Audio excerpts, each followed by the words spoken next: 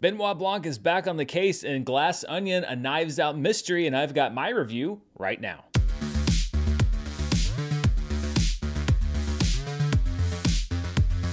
This review is brought to you by Masterclass. This holiday, give one annual membership and get one free. Go to masterclass.com/Merle today to find out more, and stay tuned after the review for more info. Hello everybody, and welcome to my review of Glass Onion, a Knives Out mystery, which is the sequel to 2019's Knives Out. That was one of my favorite movies of that year, and I'm happy to say that this is a worthy follow-up to that movie. Rian Johnson returns as writer and director in this new mystery that will have Netflix's true first hybrid release. Glass Onion will play a minimum one-week theatrical release starting next Wednesday, then it'll go away for a while before it makes its premiere on Netflix on December 23rd. You are cordially invited for a long weekend on my private island, where we will celebrate the bonds that connect us, and I hope your puzzle-solving skills are whetted. because you will also be competing to solve the mystery of my murder. Daniel Craig also returns as Benoit Blanc, the world's greatest detective. And the movie finds him and the rest of the world mid-pandemic in the summer of 2020. Blanc is going stir-crazy without a case to solve until he's invited to visit the private Greek island of billionaire Miles Braun, played by Edward Norton, a tech wizard who bears a significant resemblance to another tech CEO who just happens to be in the news. When it comes to the timing of having a satiric character in your movie, sometimes it's better to be lucky than good. Blanc is joined by Braun's closest friends, including ex-partner Andy, played by Janelle Monáe, politician Claire, played by Kathryn Hahn, scientist Lionel, played by Leslie Odom Jr., fashion icon Birdie, played by Kate Hudson, and social media star Duke, played by Dave Bautista, along with various other support staff and guests. This is a really strong ensemble, and one of the things I like the most about the movie is how it tells you one way that these characters know Miles Braun, and then throughout the remainder of the film, you come to understand a different level about their relationship. It's no coincidence that the plot of this movie is very much like an onion in the sense that you peel the layers back one by one to reveal what's underneath. Like its predecessor, Glass Onion is a murder mystery, although I wouldn't dare spoil who the victim is or any of the other details. It's a deceptive kind of mystery. There are a lot of twists and turns, and you find out throughout the movie that there are some characters that are a step ahead of where you thought they were, and there are some characters who seem to be on top of their game, but turn out to be immensely stupid. Nobody would touch Birdie with a 10-foot pole because she went on Oprah and compared herself to Harriet Tubman. In spirit.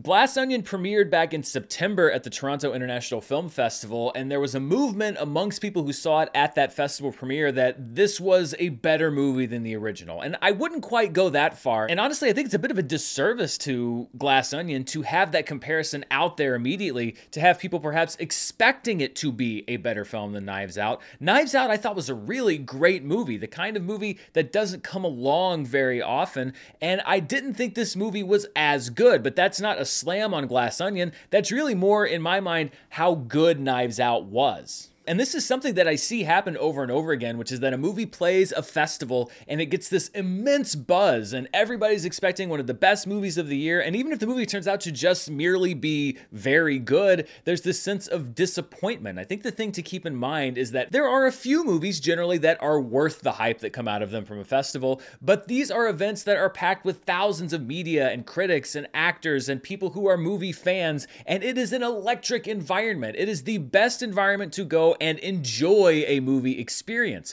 But I also feel, much like movie premieres, that film festivals are an incredible showcase for these movies, but a terrible environment to get a good grasp on what the hype actually is. You're in a room with the people who are most invested in being excited and having this movie come off well. So this is kind of a tangential point, but I've always said, be wary of hype coming out of film festivals, be wary of hype coming out of movie premieres, not advanced critic screenings, but the actual premieres of the movies, because those are really big parties and you can't blame people for going out and having a good time and maybe not being focused on the ins and outs of the movie itself. Now, having said all that, again, the fact that I don't think Glass Onion is quite as good as its predecessor is not an insult to this film, and it actually has a perfect blend of actors who all put their own stamp on their characters. It's easy to forget just how good Edward Norton is, and as Miles Braun, the man who has everything, he meets his match in Benoit Blanc, whose keen insight pierces further than Miles is sometimes comfortable with. Janelle Monáe continues to build an impressive film resume. As Braun's jilted partner Andy, she turns an air of mystery into something much, much more as the film progresses. Kate Hudson is also delightful as Birdie, a many times canceled fashion designer who, when we first meet her,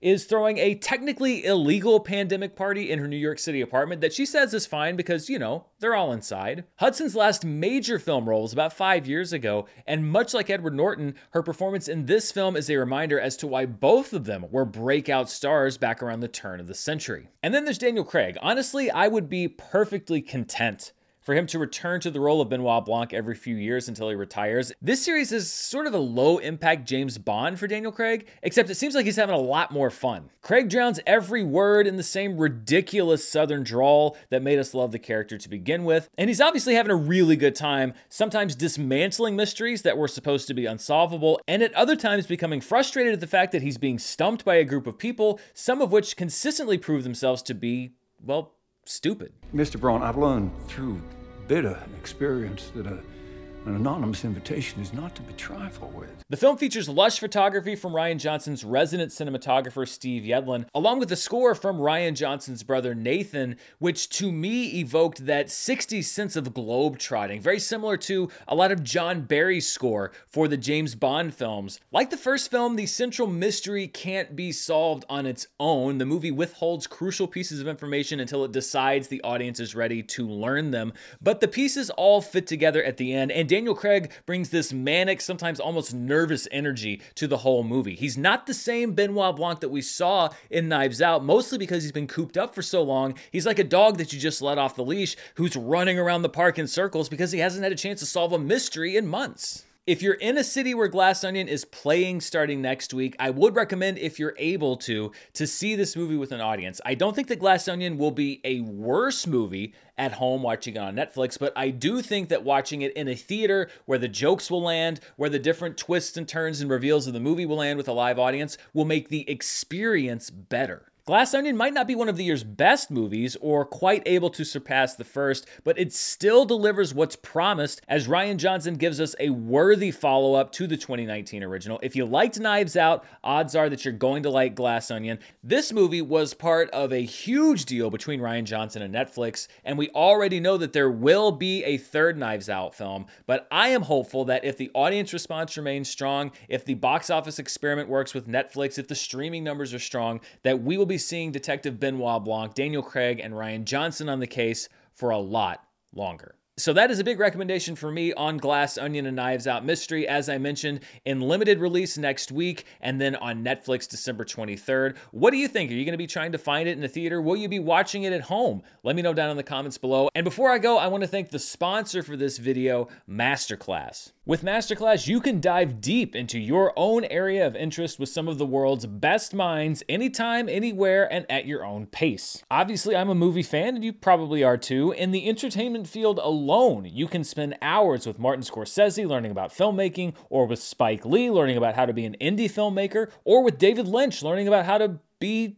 David Lynch. And there are over 180 instructors teaching classes in 11 categories, and each class is segmented into clearly labeled lessons that I can consume when I can across multiple platforms. This isn't theory, this is the real experience of some of the best minds alive in their field, and I'm already looking forward to checking out Bill Nye's class on science and problem solving, and that doesn't even begin to scratch the surface. I highly recommend that you check it out this holiday. Give one annual membership and get one free. Go to masterclass.com/Murrell today. That's masterclass.com/Murrell, M-U-R-R-E-L-L, and terms do apply. Thanks to Masterclass for sponsoring this video, and thank you for watching it. I'll be back very soon, later this week in fact, with more movie news, reviews, box office, and more. Until then, stay safe, and I'll see you next time.